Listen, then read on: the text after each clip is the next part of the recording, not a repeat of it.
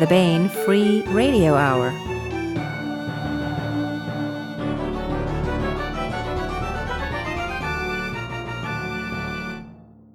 On the podcast, the truth is out there. Turmoil strikes a star empire, storytelling on an epic scale, and mentors and monsters. Plus, we continue our ongoing audiobook serialization of John Ringo's Live Free or Die, all right now.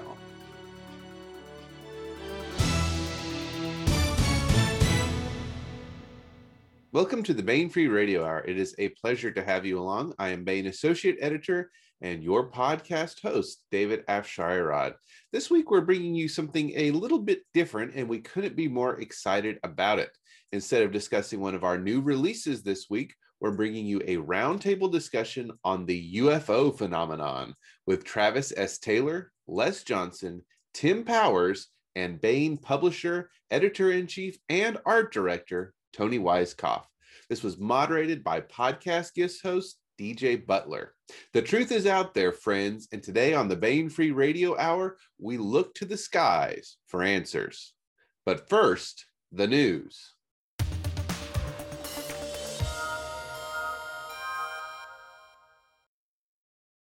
Let's take a look at the February hardcovers and trade paperbacks. First up in hardcover is A Call to Insurrection by David Weber, Timothy Zahn, and Thomas Pope. This is the latest installment in the Manticore Ascendant series, part of the larger Honorverse. Not long ago, the star kingdom of Manticore was a small, unimportant interstellar backwater. Now, Manticore has become a target. The Star Kingdom isn't certain who is attacking it or why, but one thing is certain. Manticore needs a capable space navy, and it needs allies such as the relatively nearby Republic of Haven and the powerful, experienced Andermani Empire. Enter Travis Long and his wife Lisa. It is their task to help build that navy. Opportunity for Manticore beckons, if Travis and Lisa can manage to navigate the fires of interstellar insurrection. And next up in trade paperback, we have Alieiden Universe Constellation Volume 5 by Sharon Lee and Steve Miller. These popular collections gather up all of the miscellaneous novellas, short stories, novelettes, and odds and ends in the groundbreaking Alieiden Universe series in a handy trade paperback package. For more than 30 years, the Alieiden Universe novels by Sharon Lee and Steve Miller have captivated readers with their unique blend of action-adventure, science fiction, and interpersonal relationships. Sure to delight longtime fans and newcomers alike, these 10 tales highlight why the nationally best-selling Alieiden Universe novels are treasured by space opera aficionados with amazing settings, strong characterizations, compelling romance, and edge-of-the-chair action in the stories that range from cosmic to comic.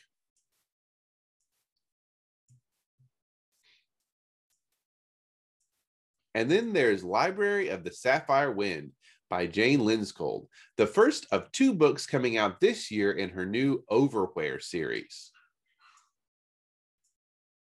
Instead of mentors, they got monsters. That's what Zirak, Varys, and Grunwald think when 3 strange creatures shimmer into being within the circle of Hetua Shrine. And why shouldn't they?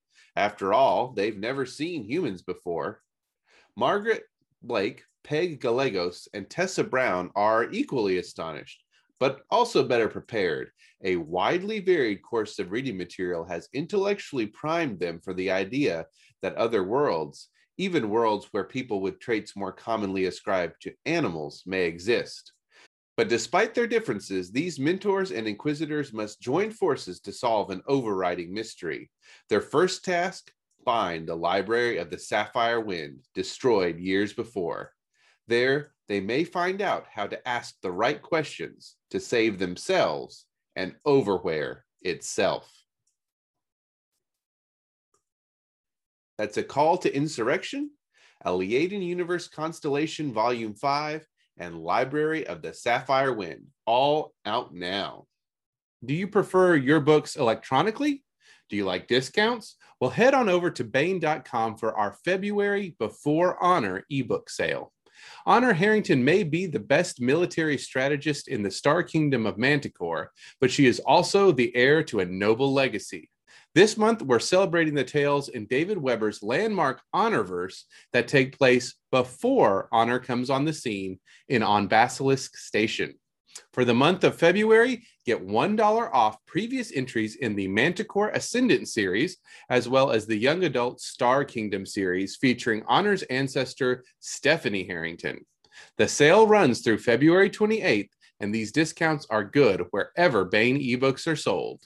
And that's it for the news.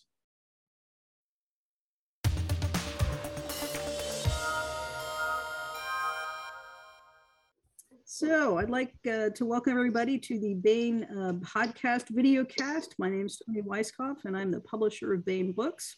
This one is a special interest to me. This is a panel that I've been trying to get together for a while now, and I've been very excited to be able to share with you guys.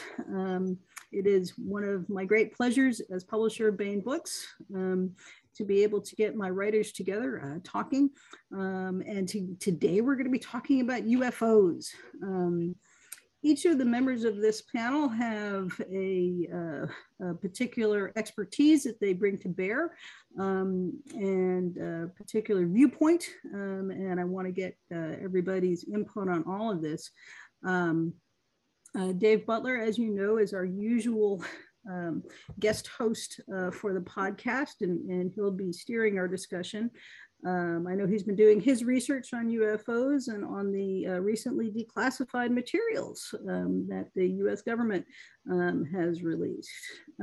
Tim Powers has a new book out from Baen, Stolen Skies, about UFOs in Los Angeles. Tim has a very interesting take on UFOs and where they are and why they are and how they could be.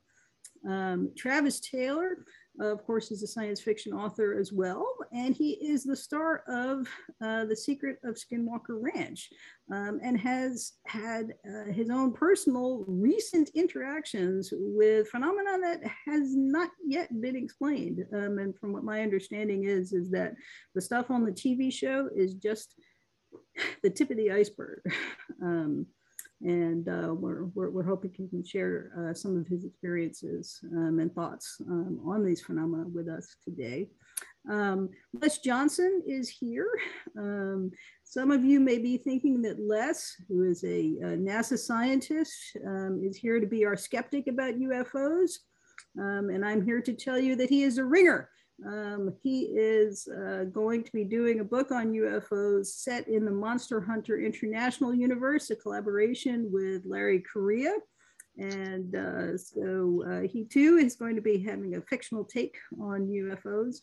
I think he's also interested in trying to figure out what these phenomena that we haven't yet been able to explain are in fact all about. I'm gonna move the cat away and let Dave Butler take over now, and sit back and listen to what you guys are gonna share with us. Thank you, Tony. So I appreciate you bringing up the declassifications. The Director of National Intelligence in June published a report, which is available online. And maybe to very, very briefly summarize some of the known events that led up to it. Back in 2004, the USS Nimitz got upgraded sensor devices, and they saw something, a little tic-tac shaped thing. And sent out a couple of, scrambled a couple of fighters out there with two-person crews, all of whom I saw visually and also detected on multiple sensor devices this thing. 2014, 15 time frame, in Virginia Beach, there were separately recorded appearances of a tic-tac shaped object. And all of this started to get leaked to the New York Times in about 2017. And we had a kind of a few stages where the Pentagon sort of didn't deny and ultimately came out and confirmed that these were accurate. Congress in December 2020 said, Director of National Intelligence, tell us everything you've got. And basically, the high-level summary, the DNI report, which is available online, says, yeah, there are things that we can't explain. We've been seeing this stuff for years, which is a little earth-shaking, right? So and for a long time, we were able to say, well, it's probably the Russians, right? We were able to say, well, these things that we can't explain, maybe it's the Soviets, maybe this is something that they're working on. But after the fall of the Iron Curtain, and we gained more access into their files than we already had, which really was quite a lot. We weren't able to use that excuse anymore. Is that right, Travis? Is that a reasonable take? Yeah. So what I would say, first, I want to clarify something. The information was not leaked to the New York Times. What happened was Lou Elizondo, who was at the time working for DIA and the Office of Naval Intelligence, was getting this material declassified and cleared for public release. And all the forms were signed and it was cleared for public release, so he released it. And then his bosses actually realized what they had just signed and said, oh, we didn't clear that. And so it started a hoopla, and Lou got investigated, and it turned out Lou did nothing wrong. It was all released on the up and up. But to say it was leaked is a little bit of an overstatement or just a little bit of misinformation. And it's just a nitpick. I wanted to point that out. But yeah, absolutely. We say our near peers is probably what's doing this. And our only near peers right now would be China and Russia. And while they have capabilities that are on par with us, we can't create the vehicles that do the things that we're seeing in these videos. And honestly, I've literally seen them with my own naked eyes, picked them up with multiple sensors and seen them do things that it's not explainable with modern engineering and technology. In fact, I did an analysis for the show Ancient Aliens on the video that the Department of Homeland Security got in Puerto Rico. And it's of this sphere that turns out to be about the size, somewhere between a basketball and a beach ball. It's hard to get exact, accurate measurement because we don't know the exact distance to it. But it's about that size, and it's moving at about 75 miles per hour with no exhaust, no heat signatures, and it's completely cold. It flies into the ocean at 75 miles per hour, makes no splash, no wave, no wake, and then keeps going at 75 miles per hour in the ocean, and then flies up and leaves. We can't do that. That would be like jumping off of a 10-story building and smacking into the ground when you hit the water. I mean, we just can't do that. Yeah, that's the other thing, right? Is that these are not just flying objects; these are underwater objects as well, right? And they might be everything. They might be underwater. They might be space. They might be atmospheric. And there are some accounts that suggest they might be actually subterranean, meaning the material in its path is irrelevant. And that is beyond bizarre and spooky. I don't think the Russians or the Chinese have that. Well, yeah, I mean, I think we would know, right? Because they would have used it. Oh yeah, we'd be in trouble if they did. And they wouldn't. Yeah, they would simply come up through the earth to us. Well, and if they had the kind of capabilities that are being described here, I mean, militarily, we would be toast. Yeah. Right. Well, just think about it. That's the ultimate delivery system for any type of weapon. If you wanted to deliver a nuke anywhere, you would just drive it right through the walls to wherever you wanted to put it, in the White House if you wanted to, or the Pentagon, or pick a place. It wouldn't matter. Yeah, 10 feet under the floor. Now, the thing that struck me in reading all these things, like you say, it dives into the water with no splash. They are reported as going, Mach 2 or 3 or 4, and they abruptly change velocity, direction without decelerating at all. It's as if it's like a ball bouncing off a wall. They're going the same speed, even though they're changing direction acutely. Yes, And this isn't Star Trek where they have the inertial damping field. So when they did a maneuver like that, their brains would keep going in that direction and turn into liquid against their skull. Exactly. And even if there were no passengers, even if it was simply a solid ball of metal, it would deform, fragment. It would go to bits. So my first thought was, they're not physical objects. Physical objects can't dive into the ocean and make no splash or change direction in the way those things do. I figured they are what you might call artifacts of something going on in higher dimensions than we're aware of. Like the analogy I was telling Dave about is, Flatland, that book by Abbott. Yeah, and the little two-dimensional guys totally can't comprehend ideas like above or below. And the only they're way not Freemasons. there you go. The only way they can, all they see is dots or straight lines. And the only way they can comprehend a circle is by going all the way around it and not seeing it change its length. If going all the way around it, it stays apparently the same length, it must be a circle, because any kind of rectangle would appear to narrow and widen again. So if we look at those little guys in their two-dimensional world, we can, like, say they're in the surface of a pond. We can poke our finger in there and there's going to be ripples or a splash, and they'll see the ripples and the splash, but they won't comprehend the thing that intruded from dimensions they can't perceive.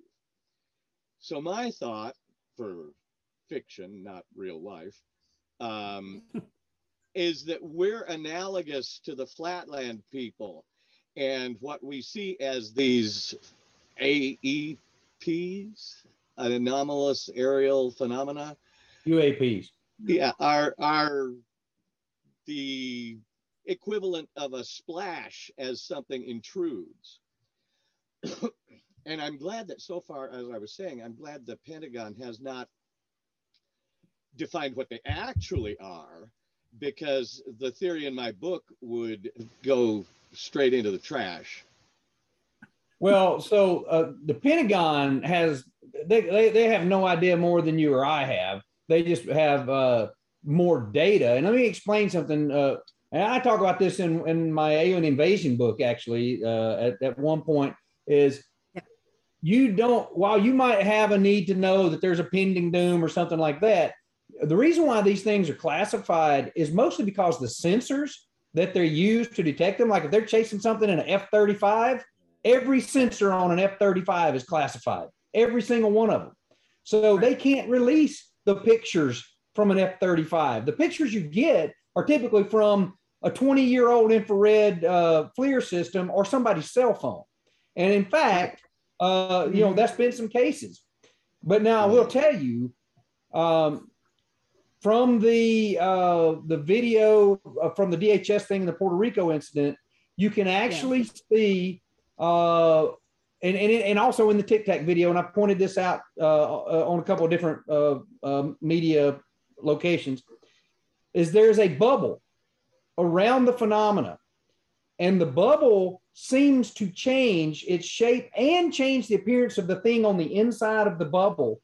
And this bubble is extremely cold. It's much colder than the vehicle, and it's much colder than the ambient air around it. And it actually fits with an Alcubierre type warp bubble where there's a general relativistic modification of the space-time around it. So this would enable it to be a real object. It's just not specifically in our universe. It's in a warp bubble universe that's moving around. And you think of it, the typical analogy to steer, if you put a baseball on a trampoline, if you want it to go one way, you press down on the trampoline and it rolls toward the divot, right? This is how you would modify space-time if the trampoline were space-time. It's not a very good analogy, but a lot of people use it. And so that's what you would do. And you actually can see this in these videos, is these objects seem to change shape. And even in a couple of instances, they look like they're two objects. Well, yep. If you're creating a phenomena around it where space-time is curved and bent, the index of refraction of light passing through it is going to change. And you can actually get optical phenomena that looks like this. So there's a lot of evidence that suggests these things are real, but they're doing something, at least to the atmosphere, if not the space-time around them. Huh. Okay, it's obviously aliens. Yeah, I have to. I've got to jump in, and this is going to put me in the typical position that I'm in. Tony, I'm not totally a ringer. I really want to believe, I really, really do, but I find myself in my day job, the guy who's doing advanced propulsion with solar sails, I'm kind of on the edge of reality among my peers at work because I'm kind of pushing the envelope. But I get on panels like this and I feel like a real stick in the mud and a technological Luddite. Because I am extremely skeptical, and I have been extremely skeptical. I was a big believer back in my early life, high school, early college. Then I studied physics, and I realized the distances and the probabilities, and I wrote a whole essay on how unlikely it is that, and it was for the Baen website a few years ago, how unlikely it is that any technological civilization would be here at a time in the history of the planet when there's a civilization here that could conceive of interplanetary interstellar travel in the time window and all that. It's just very improbable. I am good with time travel too, Les. Oh, okay. No, all right. Well, time travel is a whole other subject, right? But just the probability of somebody being here, right now, with something that we would recognize as a technology is really low. Now that said, as time progressed, I always was honest and said, if we get more than just, grandma and grandpa in the trailer out in the woods seeing these things, and we have really good data that's not just somebody's cell phone where it's just this fuzzy light in the sky, then I'd have to reconsider. And the release of all these videos is what caused me to reconsider. So for me, it's been a real, I don't know what the right word is, an angst-ridden moment. Because when you have your worldview, which you've had for 35 years, kind of challenged, it's hard to come to grips with that. And so for me, I'd like to see, and I've read some, like in Reason magazine, they did a recent analysis of some of these films, and they think they've explained some of them. Some they have not. The Tic Tac video, they have not been able to explain. But a few others, they have. Travis, they didn't talk about the one that you're referring to. And when you have these complex sensors that even 20 years ago, state-of-the-art technology that see these things, that's not somebody out in the field somewhere. I mean, that's pretty serious stuff. And especially when you have fighter aircraft locking on as they're flying with their weapon systems, and they see it and they lock on to the target. You got to wonder, what are they seeing? So I absolutely think there's something that's being detected. The question is, what is it? And it's a far cry from assuming it's aliens. I mean, I never said they were alien. I just said our near peers have made a major leap if it's them. Oh, I agree with you. And one thing I want to point out, Les, you said it. A lot of people say this, and I always like to, especially you being a scientist like myself. We're not here to believe in anything. I don't necessarily believe whatever these things are. I'm here to look at all the background literature and information, form a hypothesis, come up with an experiment to test said hypotheses, and then report the results of that. And thus far, the experiments that I have done, the hypotheses that I've come up with, I only pick simple testable hypotheses. I don't say these things are from Zeta Reticuli, because I have no way in hell to prove that. That is a religion, not an experiment, right? But I can say when these phenomena occur, my hypothesis based on some things I've read is they produce microwaves, they produce optical distortions, and sometimes gamma rays, and sometimes they produce other phenomena such as radiation sickness, such as Other people have like agoraphobia. They have other phenomena. So I've watched people actually fall to the ground and start throwing up. So how can you test that? Number one is we can't make these things happen. We don't know when they're going to show up. So you have to be lucky with a truck full of scientific equipment just ready to go when these things happen. And fortunately, I've been in a couple of hot spots where I've been able to do that. And in many cases, these things are always followed with certain electromagnetic signatures, certain radiation signatures, and certain thermal signatures. And they always do things that are aerodynamically and aerospace engineering wise very strange. That is what I can say, right? That's what I know. But I don't know. Travis, you do that. We do have this scientific equipment, and it's what has been revealing to us over the last years, and that is the military. I mean, those, all these aircraft and ships are just, floating and flying scientific laboratories that are scanning the skies all the time, right? And so you don't have to be fortuitous because we're getting it, we're seeing it, right? I mean, that's been one of the questions, right? Is it, are these things hanging around specifically around military bases? Or is it that we have these sensors around military bases and that's why we're catching them there? Yes, the sensor bias issue.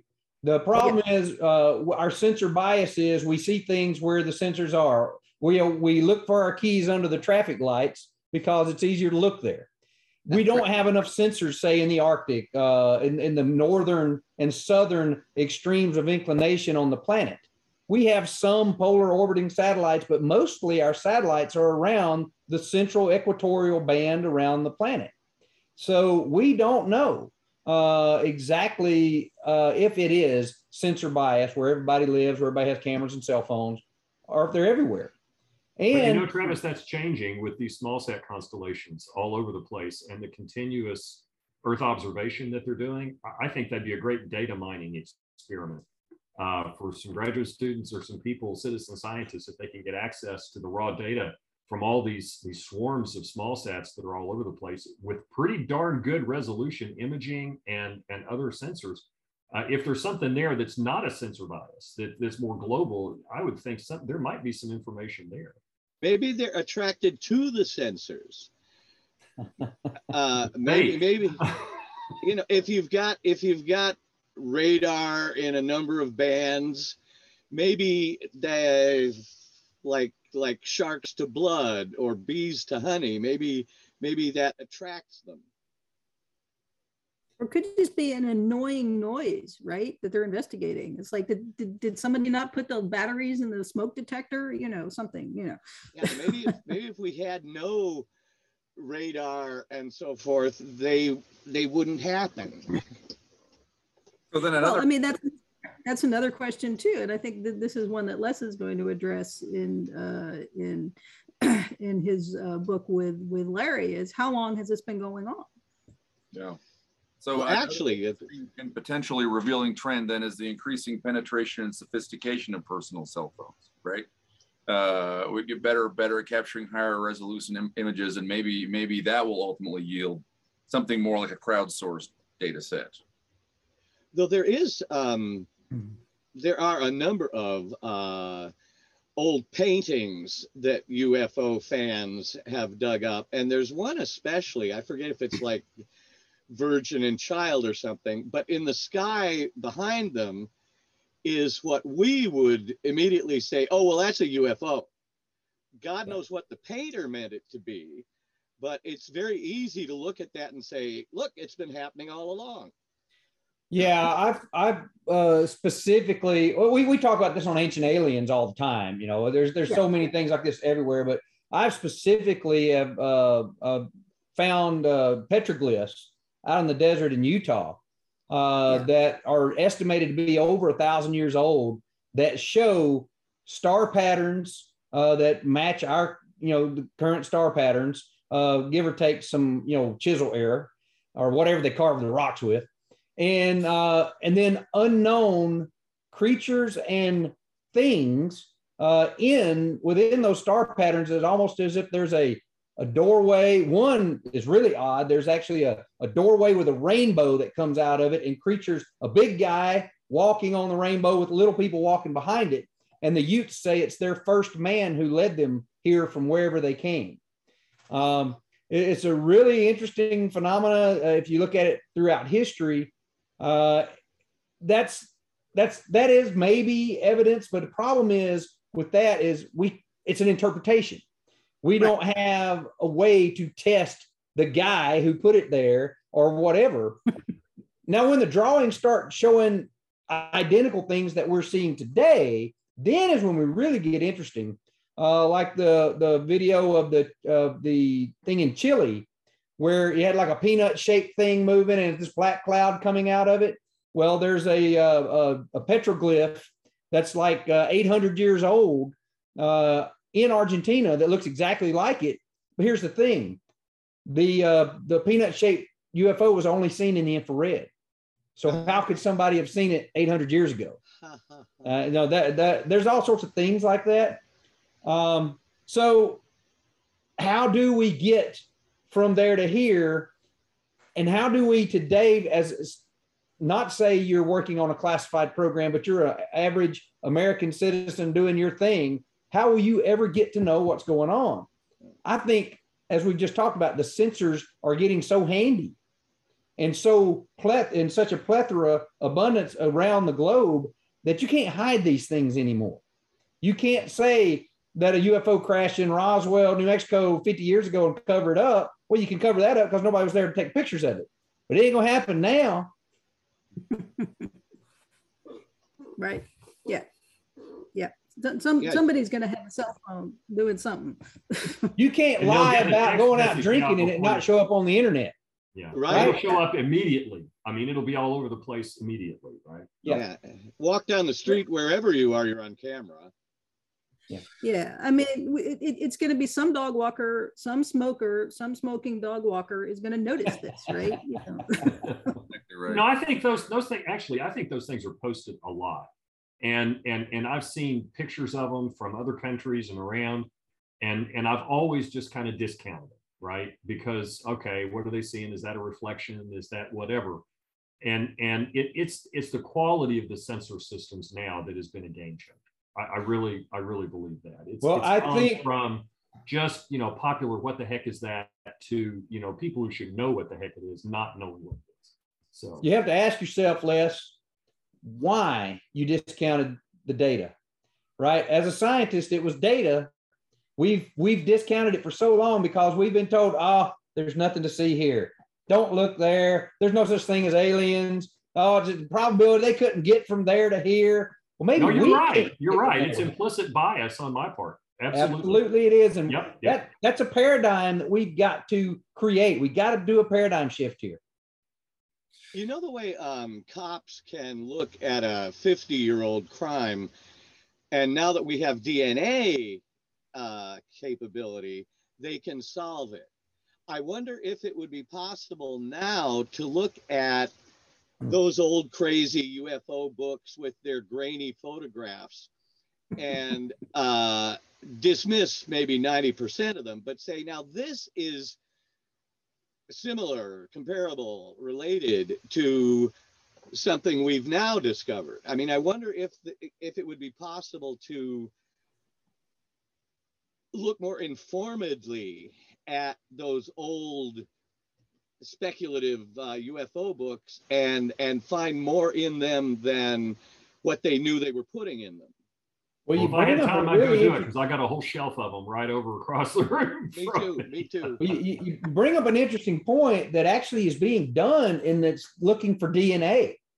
Really? In fact, several different instances where little creatures that were found were skeletal remains or mummified remains. We thought people always said they were aliens or whatever. Genetic research has been done on many of them. In a lot of cases, so far, the ones we've found that we've had, say, on Ancient Aliens or we've had on other shows, they've always turned out to be some sort of genetic mutation, but not non-human. Right. That being said, though, there is this company.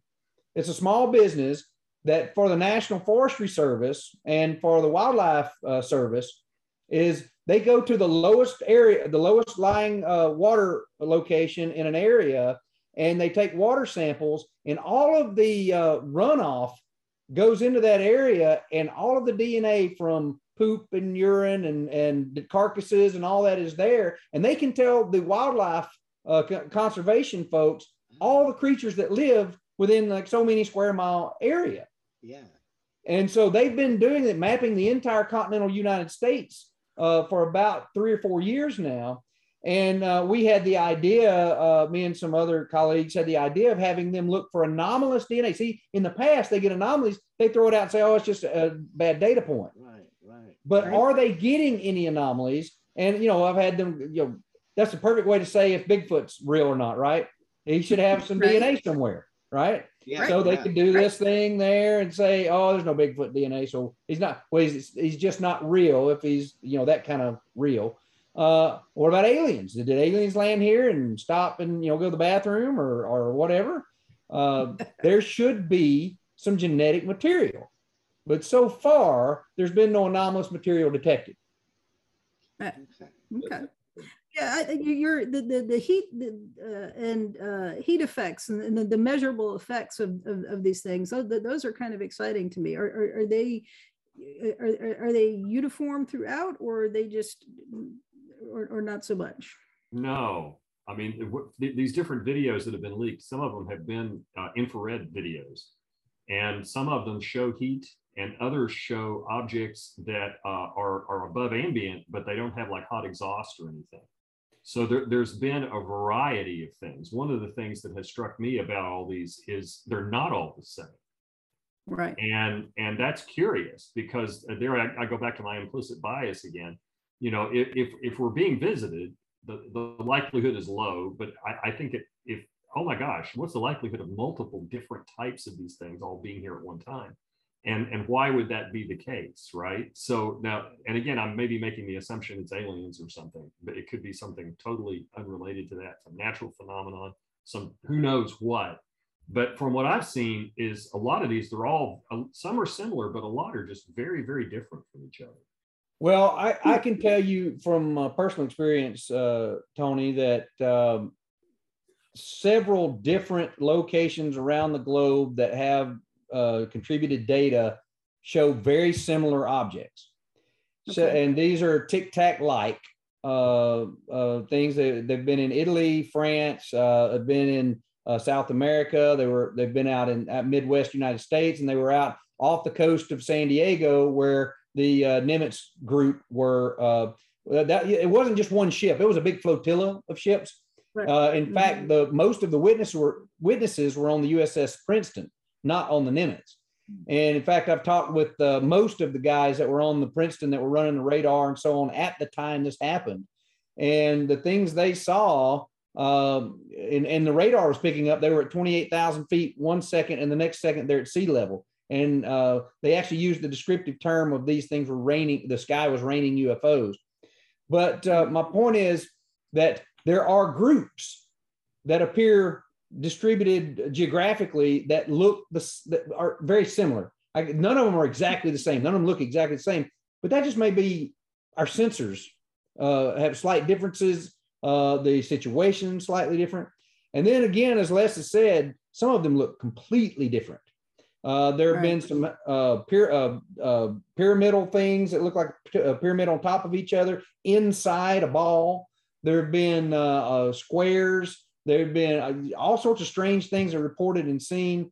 And the question is, you know, are these things really being seen by all these people? Is there some really good kids at editing videos, making special effects on them?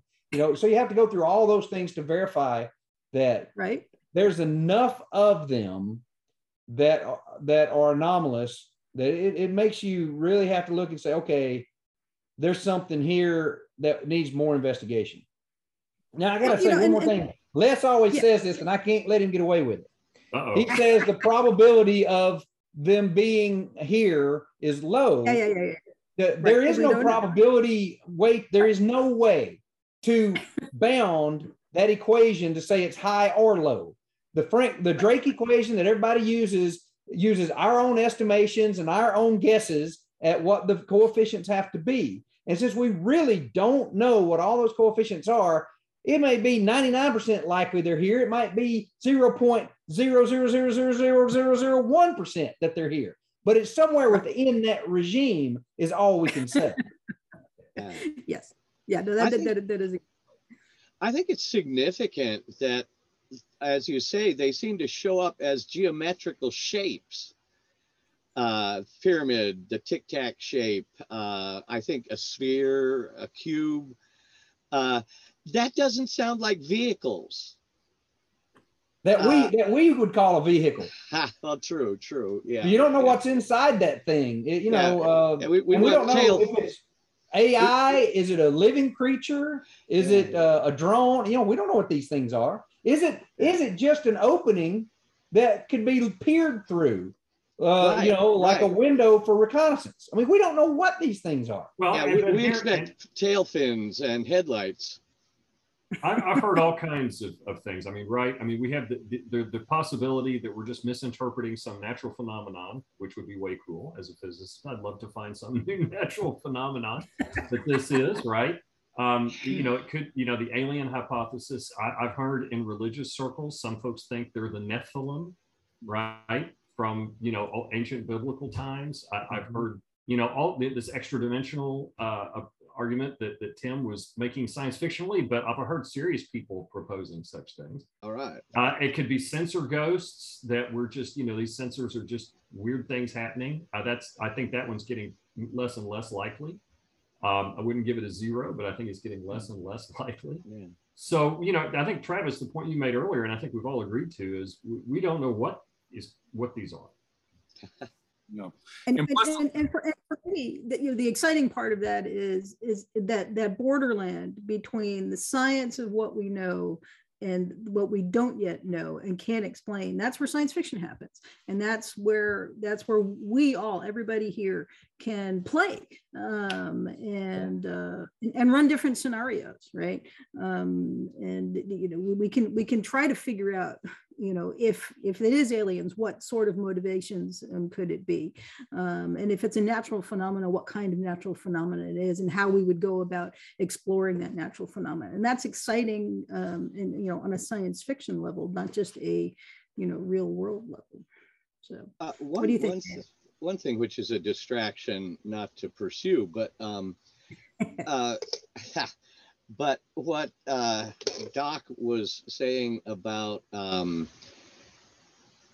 weird temperature, like a very cold surroundings of these things, and radiation, and people getting sick when it happens, and a couple other things you mentioned.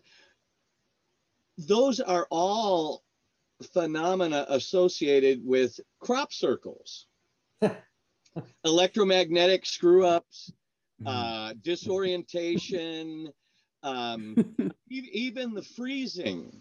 As I say, that's a side topic, but it's an interesting parallel. And in my book, I say that it's not unrelated. I can't tell you that they are or are not related. I've never been a big believer in crop circles, but again, I'm not here to believe in anything. And there have been some videos and eyewitnesses, and you can take that for what it's worth, that when these events occur, in some cases, crop circles are nearby or left behind that weren't there the day before. And that's not to say that it wasn't a big elaborate plan by someone who was really good at doing these big elaborate plans. But at the same time, it's something that needs to be run to ground. You're no different than something like Bigfoot, or you pick the Loch Ness Monster, pick something that sounds screwy and hokey, but you know what? You got to run it to ground. We've got to quit saying things in science are fringe, and we just got to do due diligence and good science and say this kind of thing is a thing, or so far we have no data that says it is a thing. In my book, I said that naval intelligence goes to crop fields in England and constructs very convincing looking crop circles so that they can later debunk it. And when a genuine crop circle occurs, naval intelligence is able to get there before anybody else and drop beer cans and cigarette packs and walk to the street so that there's a path to debunk, as it were, an actual one. Which, well, that's one from the list that I didn't mention, is this whole thing could be a big disinformation campaign for some reason. Right. Well, and governments have been known to do that, right? So you gotta include deliberate government disinformation in the whole equation as a possible factor.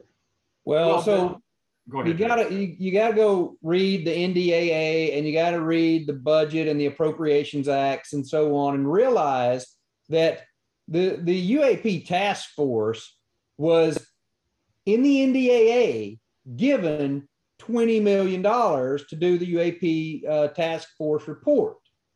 However, go look at the appropriations bill. The money was never appropriated. So the task force wrote the report on their own dime and on their own time. So there was never a dime spent that was new money put onto the task force. It was taken out of Hyde by ONI. Now you read the new NDAA, and it all goes to USDI, and the people that the new administration has put over doing this wants no interaction and oversight from Congress. And the person they put in charge for it is known to be a UFO debunker, non-believer, and thinks it's a waste of time. So the new effort, this AOISMIOLUSE thing that they've created, whatever the hell it's called, is being politically destroyed, right? The UAP task force guys did a Herculean effort with no money and no real top cover. And now what's happening now, we're going to have to, the American people are going to have to stand up and call their congressman and say, this USDI thing is nonsense. And so what's really going to happen there?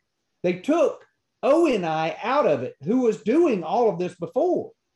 So I'm real concerned that if there is the misdirection, it's going to come out of the office of the Director of National Intelligence. Well, also, your personal experience as someone who's been out there measuring some of these phenomena yourself, Travis, right? To the extent that there is a government misinformation effort, and I'm very capable of believing that the government will misinform me. But that sort of leads us to the same place, doesn't it? Because for you to have been misled, what we're talking about is what just means the government developed this technology, and it's the government's device that you're out there measuring. So we're still at the point where it's not aliens.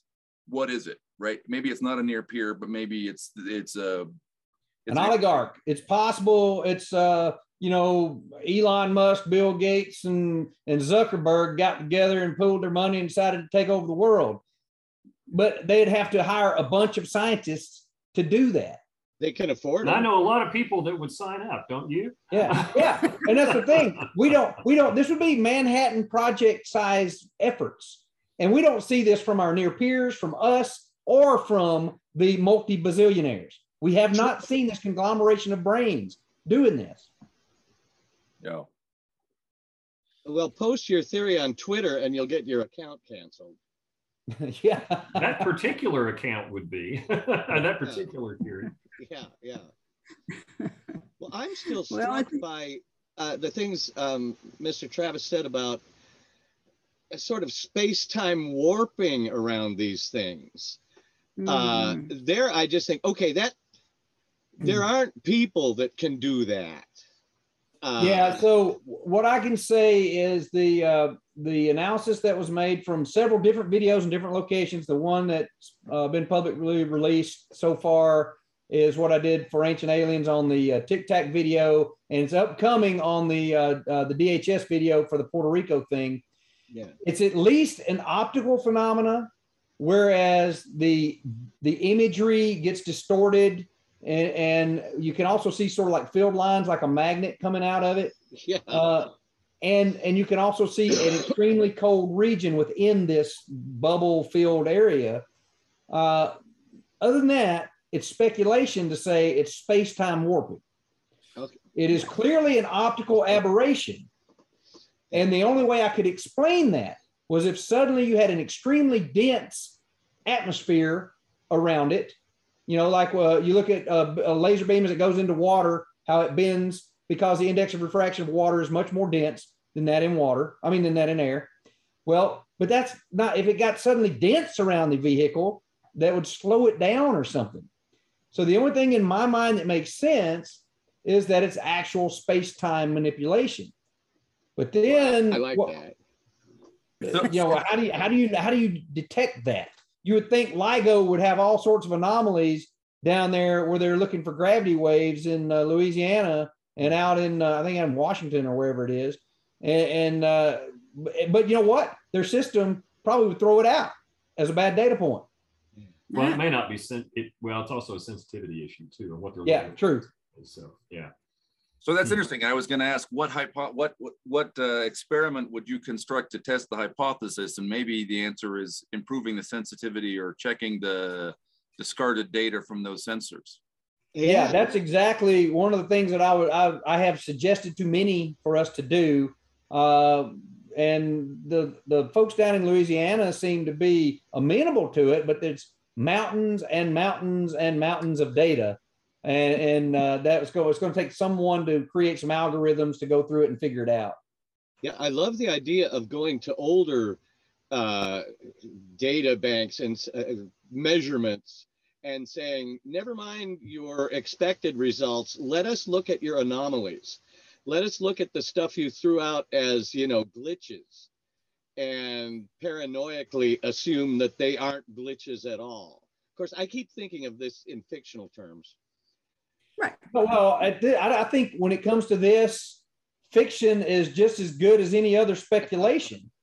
I'll give you a perfect example. The forward that I wrote for Between Planets, the afterward, I wrote for Between Planets. Great. Heinlein describes like in one paragraph about this big, he talks about how the Venusians use these hover tanks or hovercraft with certain weird angles on them so that will redirect the radar from the Martians, and that way they can't detect their systems. And it was written in 1951. Yeah. And I found one of the scientists quoted that started the stealth program that he had remembered reading a science fiction story where they mentioned something like that, and it gave him the idea to go investigate it. Wow. And so you never know. You guys, just because you might not be a trained scientist, your ideas are just as good as anybody else's. Yeah. I think Arthur Clarke has supposedly invented the geosynchronous orbit. Also, that was a great book, Between Planets. I love that. Yeah, absolutely. That dragon, Sir Isaac Newton. Well, let me throw. I think. Oh, sorry. Go ahead. No, go ahead. Well, I was just going to ask about something that may be unrelated, but it's interesting that it's got headlines in the same period, and that's Oumuamua. So 2017, right? October 2017. Someone's looking and says, "Hey, we just had a visitor. An object somewhere between 100 and 1,000 yards in length." Passed through the solar system. We only spotted on the way out. And the majority view seems to be, hey, it's a cylindrical rock, basically. And we see those all the time, by the way. Yes, right. So then with windows. There are critiques of that, right? And people have suggested, so that we're kind of getting into lessons space, that maybe the way the light reflects off the object suggests that it could even be a solar sail. But I learned about Oumuamua when I happened to be reading Rendezvous with Rama. Of course. Well, that's what they should have named it, right? I mean, oh my gosh, who did they, what were they thinking when they named this thing? The perfect would have been Rama. Yeah. Well, no, the person who's really been behind that theory is Avi Loeb the chair of the physics department up at Harvard. And he's spoken at the Breakthrough Discuss meetings, and I've heard him talk about this. And when you look at the spectral data and the trajectories, it is not inconsistent with the data that it could have been a sailcraft. That does not prove that it's a sailcraft, but you could have probably ruled out a sailcraft after you look at the data and say, no, this is not consistent with something that's getting certain kind of solar photon pressure as it passes this close to the sun if it had a sail. So I don't think it's impossible that it was. In fact, you look at it, and I have to admit, I wish we'd had more time. I was actually on a small team that was asked, is there anything we can do to catch it? And the answer was not on your life. We didn't get enough notice of it coming in. It's going way too fast. Nothing we could launch could be ready to go catch it in time to do that. However, since that's happened, there have been a lot of proposals for studies, and some of which have actually been funded, about how you could establish a rapid response to try to go get close up or closer anyway to some of these interstellar visitors. And hence the need for a space force. As a part of that, that's right. But even within just a scientific observation, there have been some proposals about how you could do these rapid. Again, in my forte, I'm attracted to the ones that use different advanced propulsion, things like sails and otherwise. And it looks like you could position some craft around the solar system that you might be able to do quick catch up with them if they're poised and ready to go. So it's kind of cool to think about. Yeah, we did a pretty detailed analysis on Ancient Aliens about Oumuamua. And one of the things that, we talked with Avi Loeb and those guys too about it. One of the things about the trajectory, Les, if you go back and look at Colin McInnes's book on solar sailing, and there's a chapter on doing a thing called an H reversal. Oh yeah, and I know about H reversal. You're going to come into the sun, and typically an orbit is an elliptical, and you'll come back around like this. But if you pick it just right, and you got a solar sail, when you get to this point, the solar pressure will actually push you in the other direction away. And Oumuamua's trajectory was very similar to as if it was coming into our solar system with that in mind. And when it reached, it got really close to the sun. Had it had a sail to deploy at that point, we would have certainly seen something like an H reversal type trajectory, which would certainly tell us that it was, guided and planned. We were just an intermediate position placed to redirect it in a different direction. We weren't probably the intended target, if that's what it was. We were just a waypoint to redirect it to go somewhere else. And this would certainly be a generational probe, because it was going slow enough that it would take hundreds, maybe thousands of years to go from here to there. Oh yeah, no. This would be, if that's what it was, Travis, it would be a commitment of millennia. Yeah, because it's definitely not a hyper fast travel. It ties into the sorts of things that we were just starting to talk about in the Interstellar Research Group about what we can do now to send probes to other stars, right? And there's no reason to think that we might not also be seeing other people doing that as well, right? Oh, amen to that. That's one thing that I'll going back to Travis's probability thing, the probability of there being life out there and there being probes that come through the solar system, I think, I'm receptive to that, because those are the kinds of things that a long-lived civilization could do for a long time and pepper the universe with them, right? And just get the data as it comes back in. So absolutely. And I can see us doing that within a millennia ourselves. What we don't want is Neumann's War. So, No. Yeah, we do not want a von Neumann war. Absolutely. No, because we would lose. Now, didn't we make ourselves noticeable with radio and TV? So there's an expanding at the speed of light sphere around us, which is about what now, 50 years, 100 years? No, so the first broadcast that was big enough really to get outside of the atmosphere was 1935, the coronation of King George. Uh-huh. And then in 1936, the Olympics. Okay. And so, but I always qualify that. That's for people listening for radio waves, right? If you are an advanced civilization and you're looking about Claudio Marcone wrote this book in like 99, 2000 timeframe, something like that, that shows you could use the sun of a solar system as a big gravitational lens and have a ginormous telescope. So if you were advanced enough and you had a big enough gravitational anomaly like a red giant or something, you could pretty much image houses and such on planets in another star system. So they could look at us, even if they didn't have that capability, they could look at our spectral changes on the planet, right, and would see when life starts causing things to happen. Like right now, NASA has data that shows there's a methane cycle on Mars that follows the seasons. Yeah. We can't say it's from bacteria or algae or just dry ice or something, evaporating, but there is a seasonal methane cycle, which is what you see over swamps and so on, where there's organic life. And we can do that at a distance. If you're advanced enough to be looking with bigger, ginormous telescopes, you would be able to see when humanity started building huts and houses and walls and pyramids and things of that nature. I have to chime in here because I'm on the team that's looking at that, Travis. There's a mission called the Solar Gravity Lens mission that's led by Slava Turashev at JPL. He's been the big proponent of this, and that's for using the sun as this big, going back to the magnifying glass we talked about before we got on camera here, to image planets, exoplanets, and the propulsion system to send a telescope out to do this imaging, which we could do almost today. We really could. Would be one of the sails that we're working on. So you could get out to about 500 astronomical units. And I wrote an essay for the Baen website about the galactic internet, that communication system that Claudio came up with.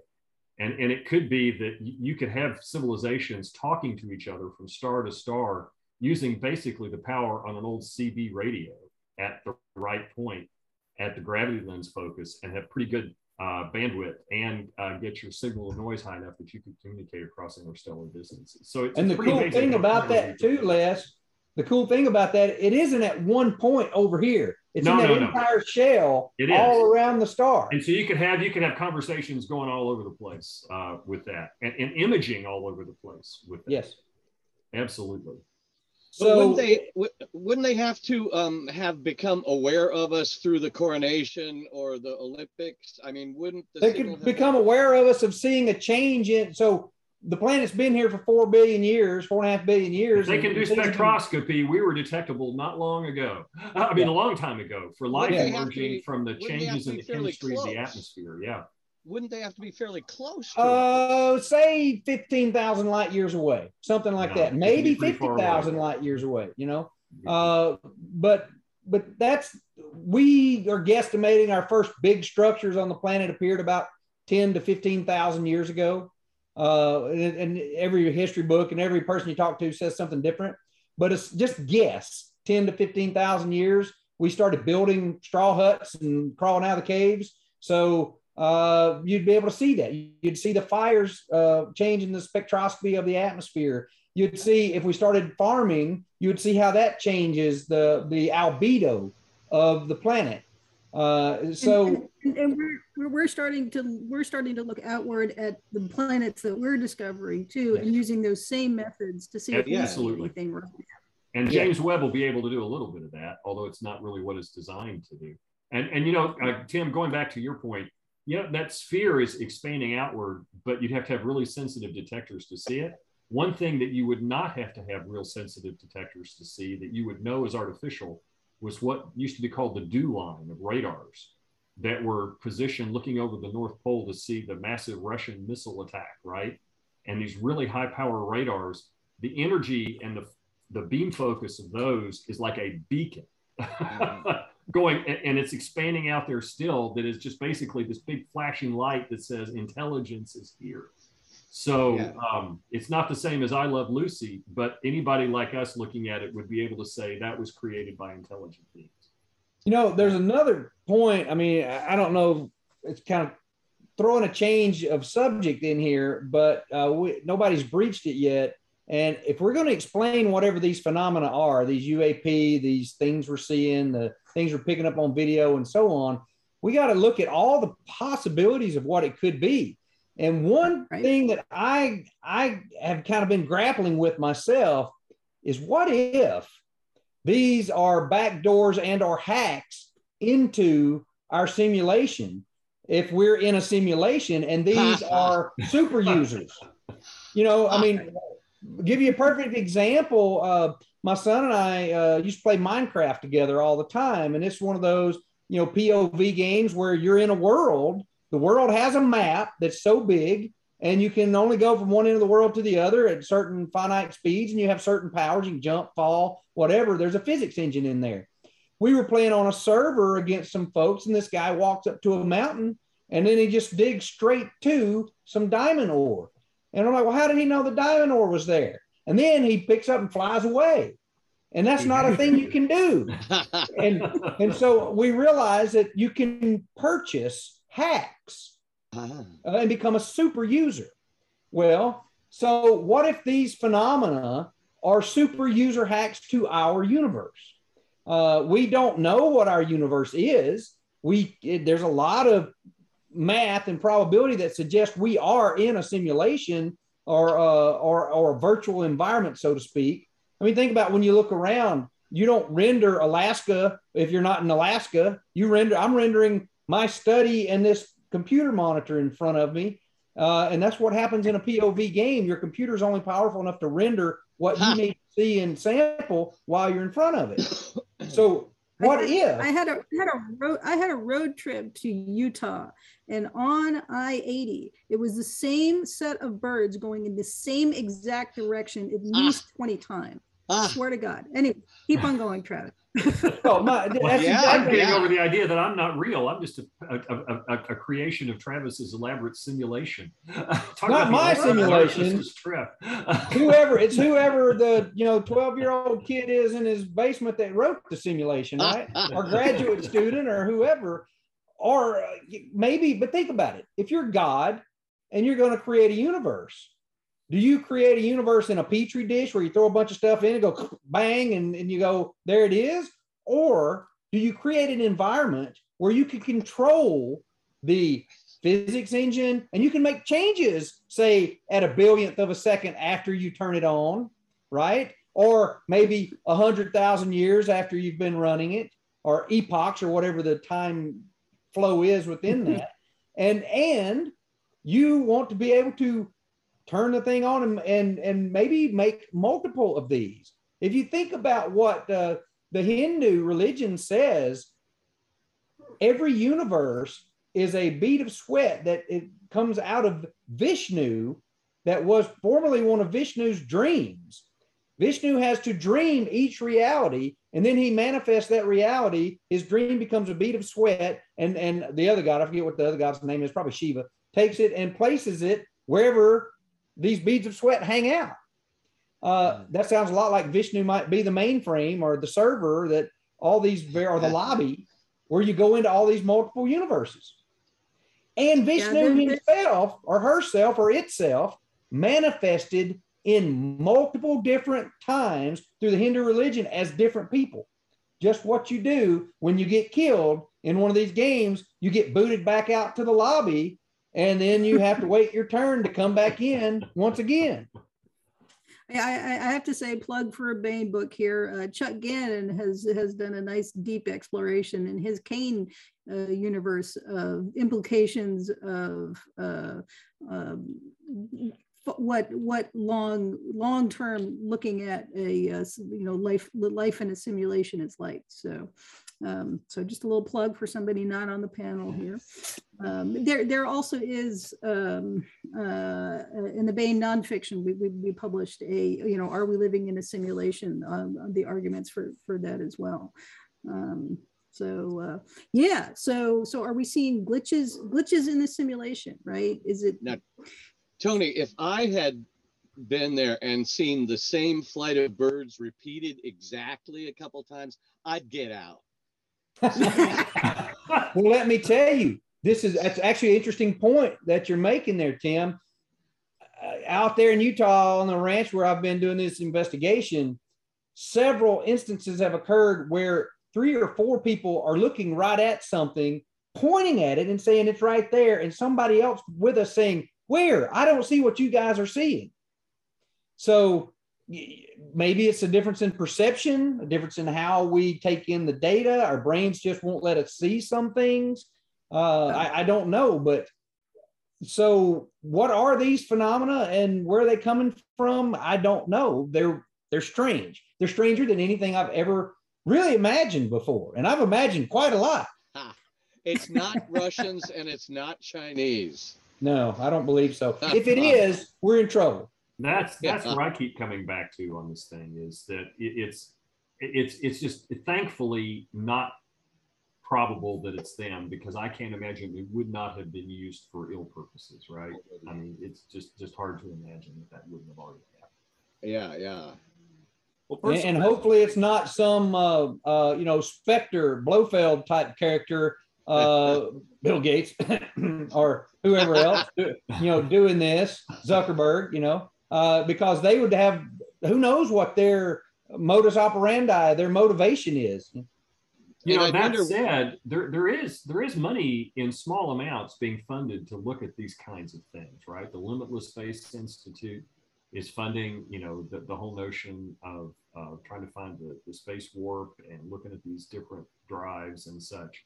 So there is small amounts of money going into the research, but it's a long way away from, fielding and testing and flying and getting away with it today. Yeah. So Avi Loeb and Chris Mellon and Lou Elizondo have acquired funding for the Galileo project that they're doing there at Harvard. So, I mean, and there, Elon Musk is paying somebody. I was reading the other day that he's paying someone to look into detecting if we're in a simulation.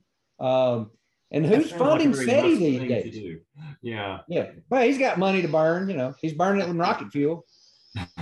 Well, I keep remembering I read whatever that big book about Area 51 is. I forget the author's name, a woman, but apparently in about 1960, when the United States had captured a MiG aircraft, and the Soviets were real angry, and so they were flying observation satellites over Area 51 like every 45 minutes.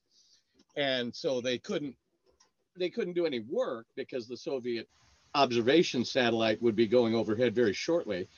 And they had sort of prototype stealth aircraft, something called the Ox Cart, which sort of looked like a stealth bomber flattened out and stretched. But since they couldn't do any official work, they painted outlandish aircraft on the runway, like big squids or spiders or egg beaters, and went out with heaters and heated certain points of the paintings so that the Soviet satellites would say, what on earth? It's got heat, it's evidently got engines, but it's shaped like a shoe or an egg beater. Yeah.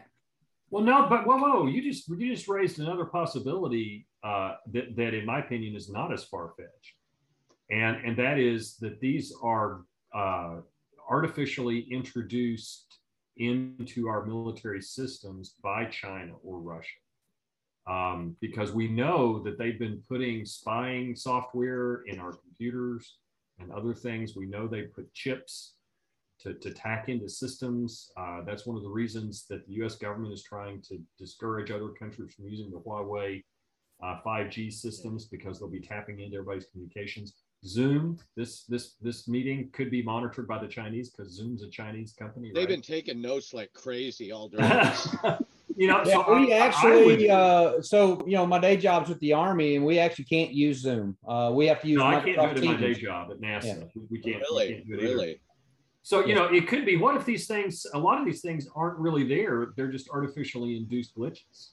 Well, so that's a possibility for some of them, Les. And believe me, that certainly we look for that kind of thing. But when we have multiple eyewitnesses, multiple sensor witnesses, and multiple detections on multiple instruments, if you're going to hack all that, that's complicated. You're good. You hack the brain, you hack an instrument, you hack computer systems, you hack the internet. But it's a possibility.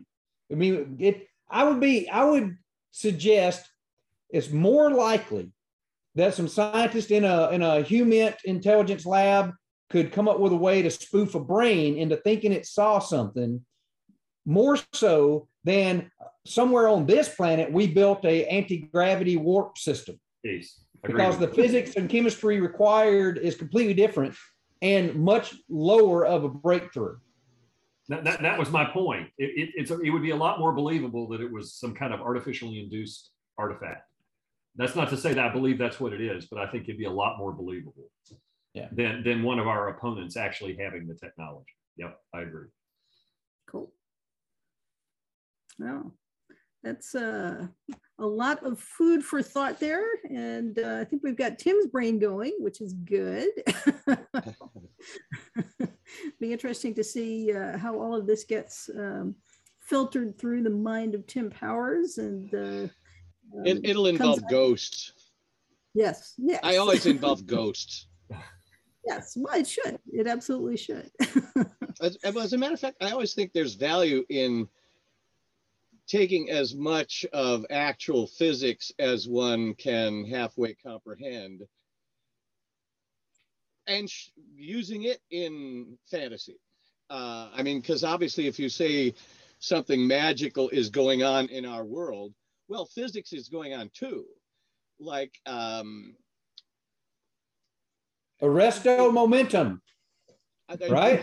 You're falling off a cliff. Yeah. All right, physics is working, so you use a magic spell to keep from splatting against the ground. Yeah. How would some sort of magical procedure work in a starship going some big fraction of the speed of light? Yeah, do you have to account for special relativity when you cast that spell? Right. Yeah, you got to account for all that. Yeah. Einstein's never been proven wrong. You'll have to deal with it. Yeah. So, even just some magical procedure on a train, if Christian Doppler is standing on the platform when the train goes by, does it alter the various states? Yeah, if you had to have a red flaming candle exposed onto something, if you're moving at a fast enough speed and the candle gets shifted to blue, you might be in trouble. Right. So I always think there's value in trying to mix the two. Yes. Yeah. Yes. So Les, what's this book that you and Larry are working on that's about UFOs? I haven't heard about this yet. Well, that's because it isn't totally written yet. It's in the creation stage right now. So it's a fiction book, though. Oh, it's fiction. Oh gosh, yeah. Yeah, absolutely. It turns out you didn't know this, Travis, and the world doesn't know this, but in parallel to the Monster Control Bureau, there is an alien hunter bureau that's been a deep-pocketed, need-to-know part of the federal government for years, kept secret even from some of the high-up people in the monster control arena. So, and sometimes they step on each other's toes. So we'll see how that works out. Sounds great. That never happens in real life. The government just works seamlessly together. The agencies. No two government agencies ever accidentally walk on top of each other in any kind of operation. Never happens. So, well, we're looking forward to that. Well, I think on that note, we'll wrap it up. It's absolutely lived up to my fond hopes for this. What a great discussion, and I see that we've stimulated Tim and Dave at least. I see story ideas going by, and maybe Travis and Les too. So hopefully we'll see more of those down the line from Baen Books. And thank you guys for listening in. Thanks for having us. It was fun. Thanks for having us. Yeah, all kind of great. I'm just fascinated by the stuff Mr. Travis has said. I think it's really happening, and it's weirder than I ever thought it could be. Yeah. I agree with that.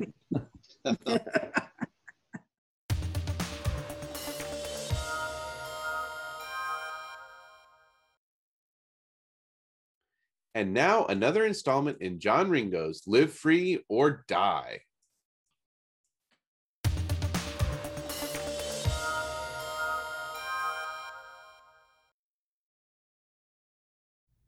9.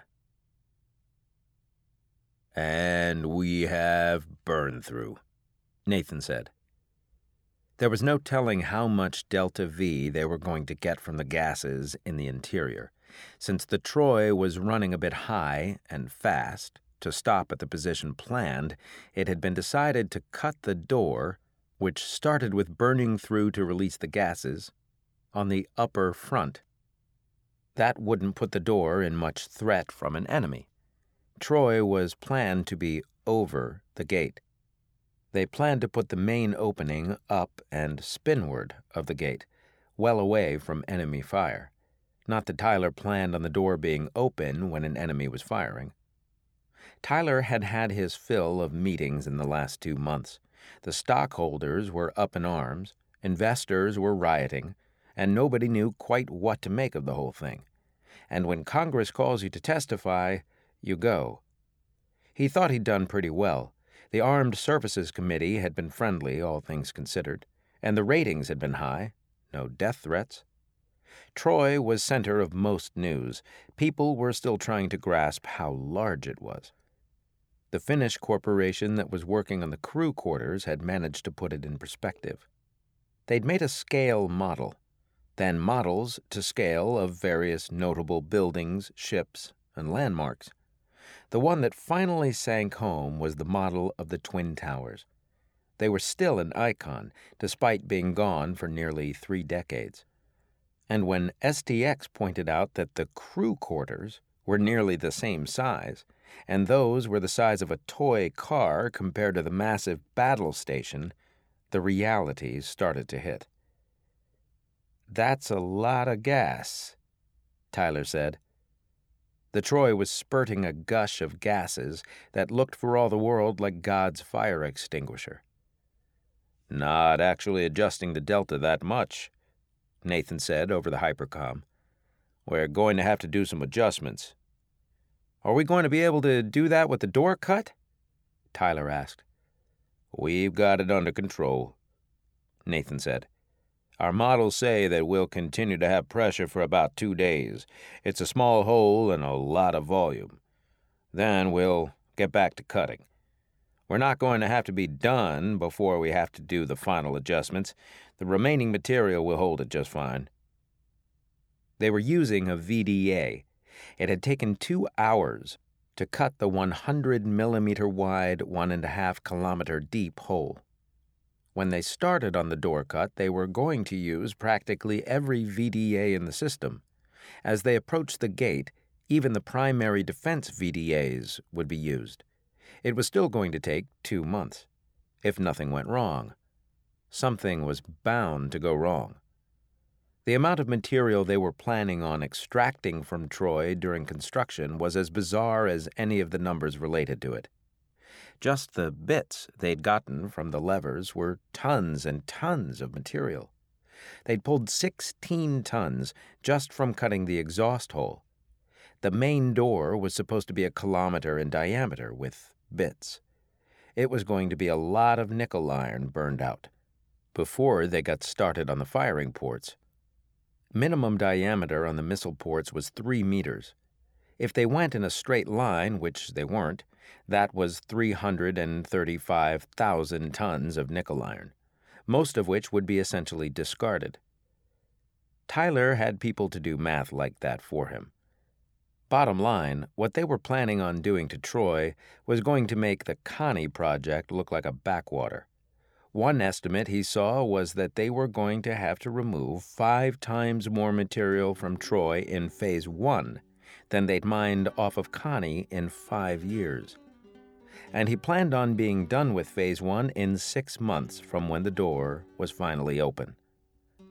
Most of the nickel iron was just going to have to wait to be turned into usable materials. There weren't enough smelters and there wasn't enough market for all the material they were going to be pulling out of the battle station. Some of it was going to go back in as fiddly bits. Most of it was just going to have to sit in orbit until they had time to get around to it. However, they were planning on doing some extracting, because each port also yielded a ton of platinum group metals. He had a special plan for those. That was another installment in our ongoing audiobook serialization of John Ringo's Live Free or Die. And that's it for the podcast. Thanks, as always, to Audible.com and podcast theme composer Ruth Judkowitz. Praise, thanks, and gratitude to our UFO panel today: Tim Powers, Tony Weiskopf, Les Johnson, Travis S. Taylor, and moderator DJ Butler. And good night, Tony Daniel, wherever you are. This is David Afsharirad coming to you from a soundproof bunker somewhere deep in the heart of Texas. Join us here next week at the hammering heart of science fiction and fantasy, and keep reaching for the stars.